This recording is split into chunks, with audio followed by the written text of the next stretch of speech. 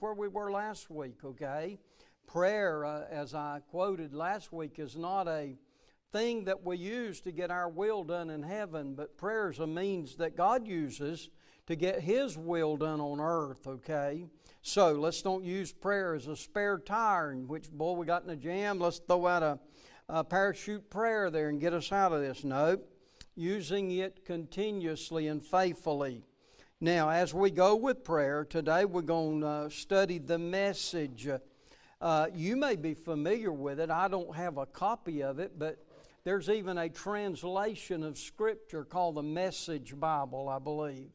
I don't have one. I haven't read it. I'm not advocating I need one, but it just came to my mind as I was studying that there are those who might tote a translation called the Message Bible. Well, let's start with prayer as we come in here today, okay? Father, thank you so much for allowing us to become a part of your family. Thank you that, Lord, you bring us together because of your love for us. But yet, Lord, you give us the responsibility and the accountability to make that choice of ourselves. So, Lord, we have surrendered ourselves to you, and now, Lord, we celebrate, Lord, through our times of worship, Lord, through our activity, we celebrate the life we enjoy with you. Help us, Lord, to fully understand the message. And some of the things that Jesus gives us are very, very clear about what we're to teach and preach. So bless us now in Jesus' name. Amen. Hey, good to see you. We got Miss Green today right up here near me. She's with us. She lives down the street from us on Bentwood, I believe it is. So, hey, good to have her. And she says, ask us to remember her daughter in prayer. I wrote the name down. I'll give it to you in a minute. What is it again? Mildred Askew. Mildred lives in Delaware. It's her daughter. She's got over the COVID experience, but still needs our prayer, okay? And we're glad you're with us, Miss Green. So we're on page 94 for those of you who have a quarterly. And what we look there is the writer introduces the subject matter. He calls it The Bible Meets Life, and he talks about developing relationships. If you have not discovered it yet and you're still trying to figure this thing out, Jesus teaches us that it's all about relationships, and it's a relationship singular with Him that begins this great journey. And as we are engaged in this great journey, we likewise need to understand as we go that other people should become more of a priority to us. He talked about a documentary TV series investigating an online-only relationship. And he talks about suspicions arising that the person refusing to meet isn't the one who he intends to be, and the show's investigators would deal with that. I had an individual recently who told me about relationships, said, I got somebody, and he named the state and said, wanting to meet me. And I thought, boy, I sure wouldn't be driving to Kansas or Nevada or nowhere trying to meet somebody I hadn't seen before, I don't think. But anyway, the world has become so small. Have you discovered it?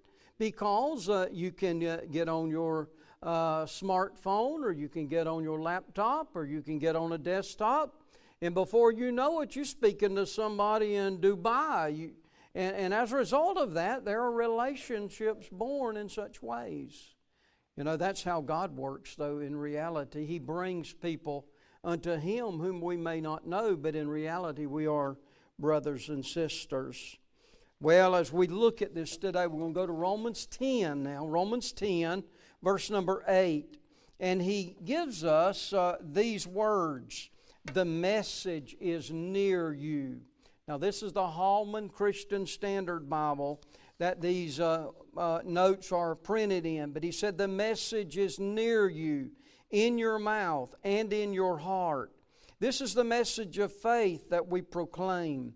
If you confess with your mouth Jesus is Lord and believe in your heart that God hath raised Him from the dead, you will be saved.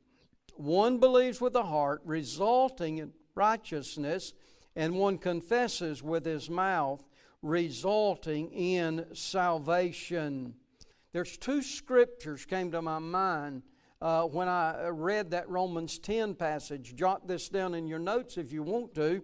John chapter 20, verse 31. And that says this, "These things are written that you might believe." Now that's John's word in his gospel. These things are written that you might believe.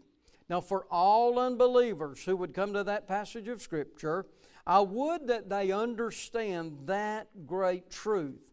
That as they read the Word, it does not make them a believer, but the Word has been written that you might become a believer. But then he also writes in 1 John chapter 5, verse 13, John again writes, "These things are written unto you that believe." Now aren't you glad that there was a time in all of our lives that we would listen to the preacher preach, or the Bible study teacher teach, or we might even read our own Bible ourselves. And as we read, it was all happening that we might believe. But now we're at a place in our lives we can look back and say what we read now has been written to those of us who believe. Well, the greatest privileges that I can tell you that we have is the privilege to be called sons and daughters of Christ. You know, that's one of the great experiences that we have. The writer, in giving us these notes today, said God didn't make discovering and experiencing salvation some massively difficult task. Salvation is near as our mouth and our hearts.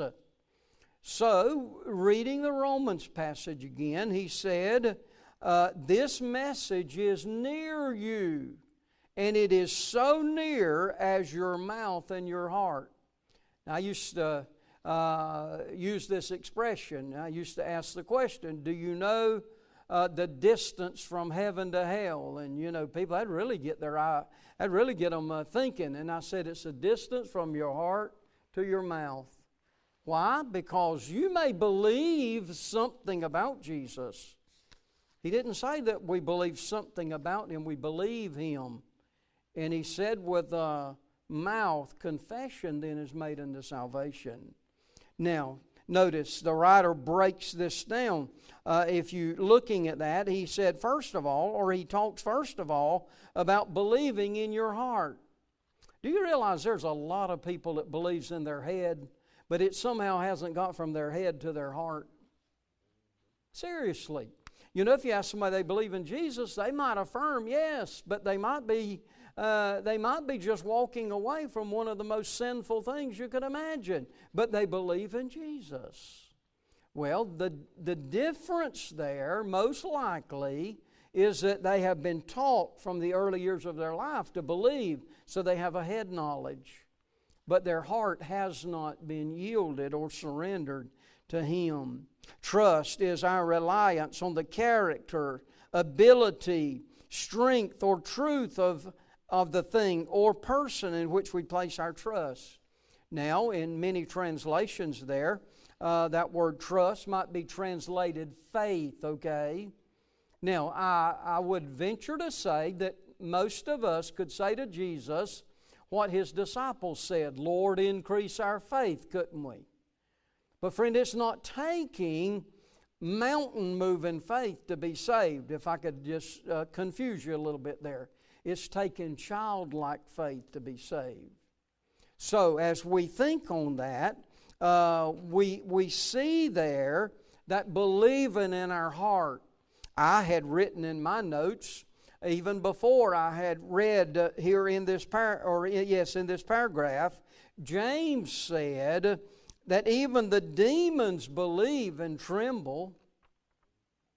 So to that person that says, yes, I believe Jesus, but no fruit in their life senses that it is bearing any fruit of the Lord Jesus, we need to recognize that the devils believe. Now, we don't have to say, hey man, you believe, the devils believe, but if you sense that being the... Say it. Why? It's scriptural. James 2:19. So with that in mind, we're living in what many consider very dark, troublesome days. And when I say that, as we draw nearer to the coming of Christ, it is not going to be easier. Matter of fact, it may get worse had it not, because Jesus, as Jesus draws near with His coming, what we discover is that darkness will grow even darker. He said, believe in your heart. Now, that's what Paul would write unto those there in those Roman believers and unbelievers. He said, now confess with your mouth. Confessing with our mouth, we confirm our belief in the gospel and the lordship of Christ by confessing with our mouth. Confessing Jesus as Lord is to set Him apart from anyone or anything else. Let me remind you today, He is not saying that we have to confess all of our sin with our mouth. Now, it's all right to do that, okay? But you confess your sin to the Lord. Now, if you want to verbally do that, I'd suggest you do that in the privacy with you and God. Because there are some long-tongued people that all they want to do is get a hold of something and be able to scatter that stuff. But hey, that transaction of confession and forgiveness is a private thing between you and God. But now there is a place for a confession with our mouth when it comes to salvation. And literally what we're saying is, Lord, I believe You. And I believe that You died for me. I believe that You're coming back for me. Lord, save me a sinner, as a sinner. You remember even the one who hung beside Jesus on the cross that day, he didn't even have that many words, did he?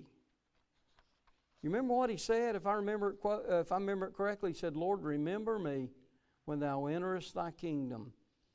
Now, he said it verbally. Now, I don't know how many people who were witnessing the crucifixion of Jesus might have heard that. I really don't care how many might have heard it.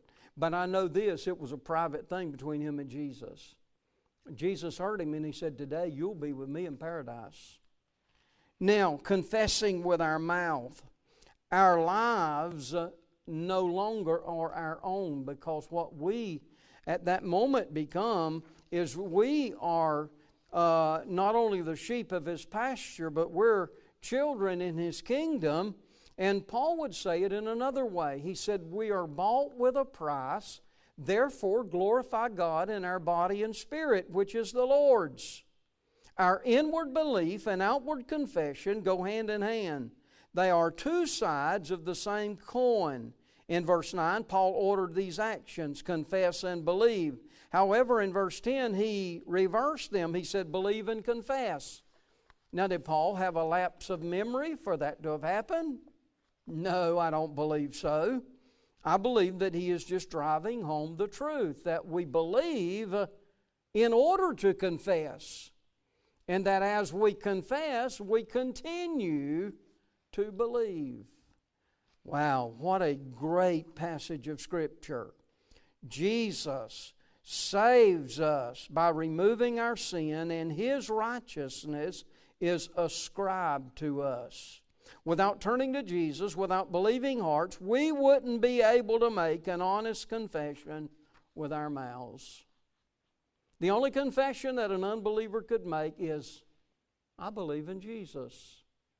And until that comes from the head to the heart, that's not going to be a confession that brings one to salvation. Now, I hope you don't say that I'm being rude or crude. That's just the reality of becoming a child of the King. Now, there is the reality that once that happens, that our confession brings salvation. Salvation, let's don't assume that everybody understands that word either, okay? You know, because some people, they've been saved from something, or some people might think they've never been saved from anything, so they cannot even relate to the word. In some ways, as we give the message, it's like that we're throwing a life vest to the person who's drowning. How are we doing that? Well, we're throwing them a hope. Now, it's all, if you throw the life vest to a drowning individual and they don't grab onto that vest, it's really not your fault, is it? Because there has to be an action for them to reach out. And when you share the gospel, or I share the gospel, it's not our problem that they don't get saved, is it? Because they have to reach out with an action of faith. Now, as we read on, verse number 11, we're still in Romans chapter 10. Verse 11 reminds us, the Scripture says, everyone who believes on Him will not be put to shame, since there is no distinction between Jew and Greek, because the same Lord of all richly blesses all who call on Him. For everyone who calls on the name of the Lord will be saved. You know what I'm really glad He doesn't do? I'm glad that the Lord doesn't really list a lot of things like 1 to 5, you do it this way.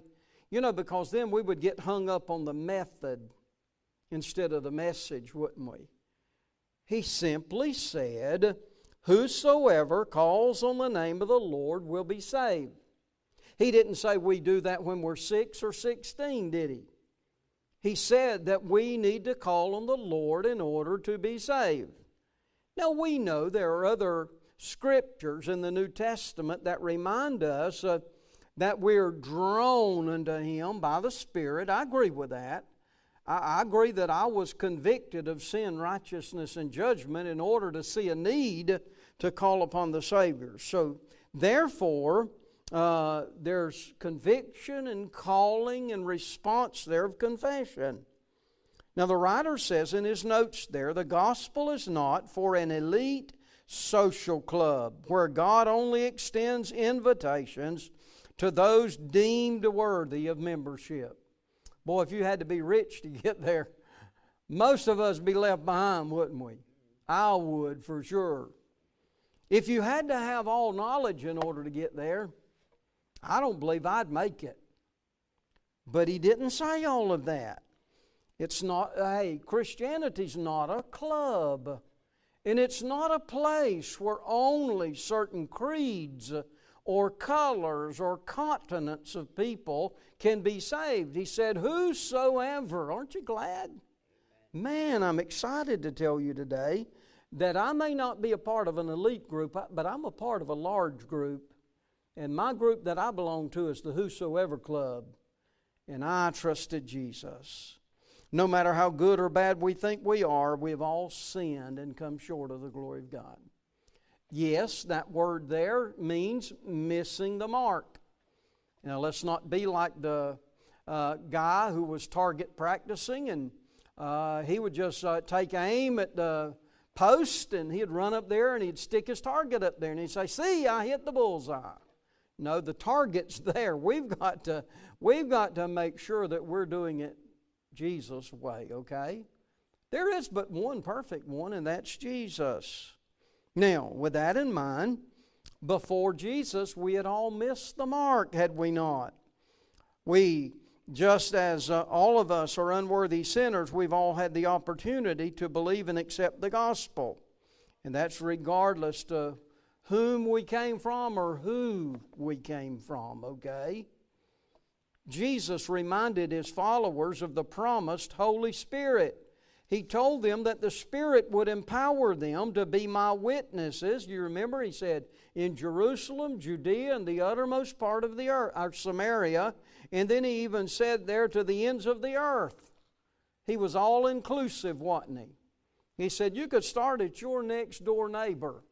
There, Jerusalem, Judea, you could go across the county line or the state line. Samaria, you could even go to some foreign place that you've only heard about. And then He said if you went as far as the most unknown, furthest place from where you live, the whole world, He said that's where we're to be carrying the gospel. Now, all of us can't go there, can we? But you know, I was reminded of something the other day.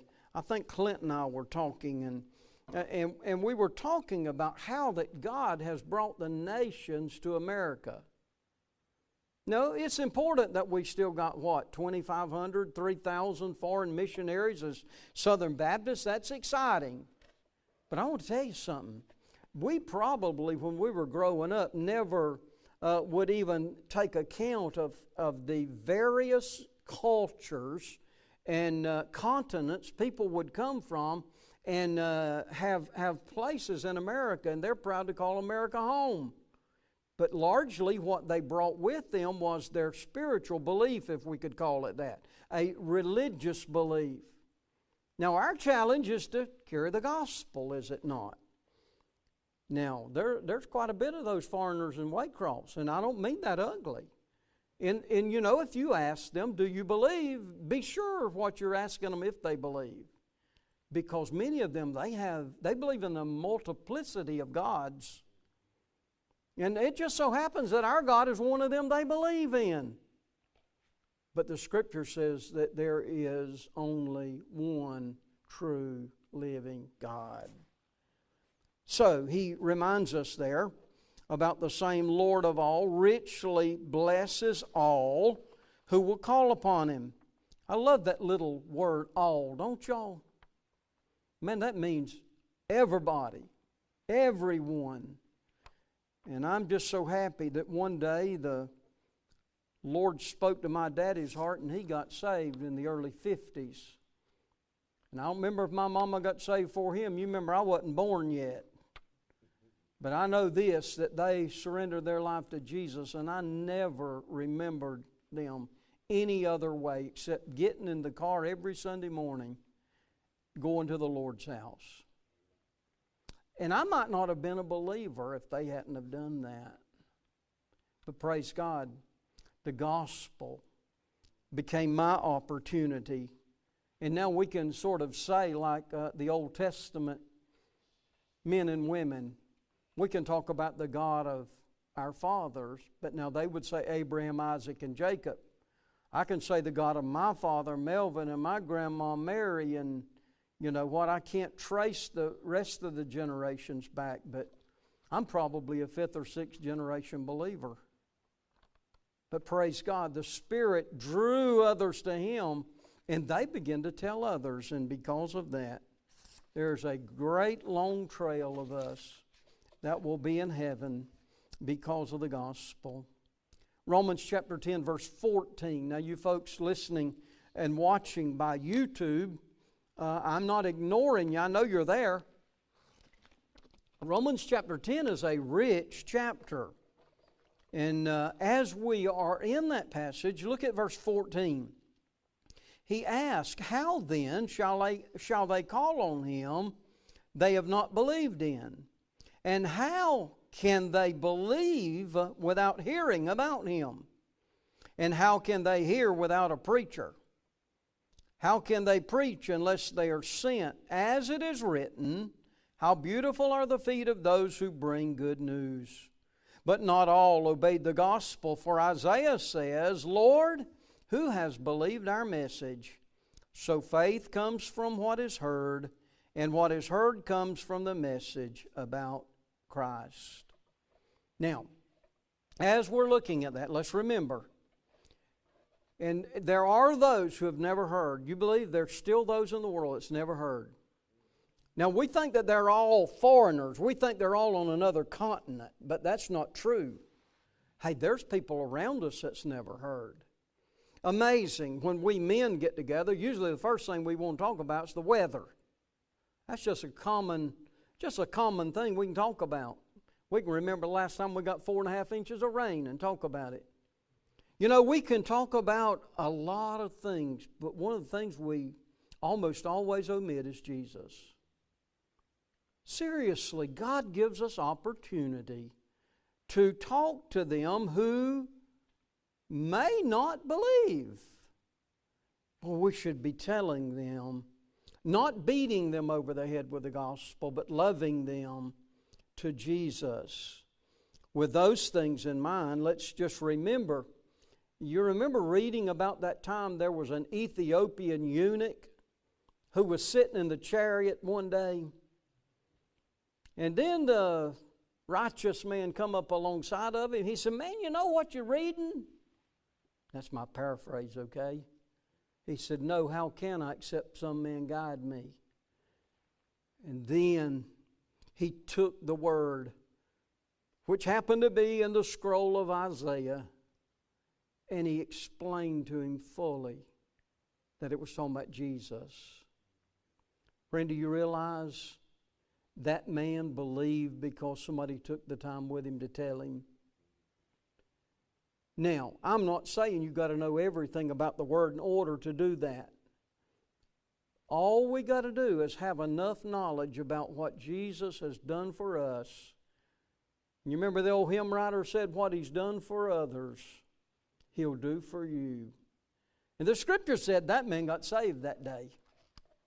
You know what? That might be, it could be, the first time the gospel went back down there where he lived.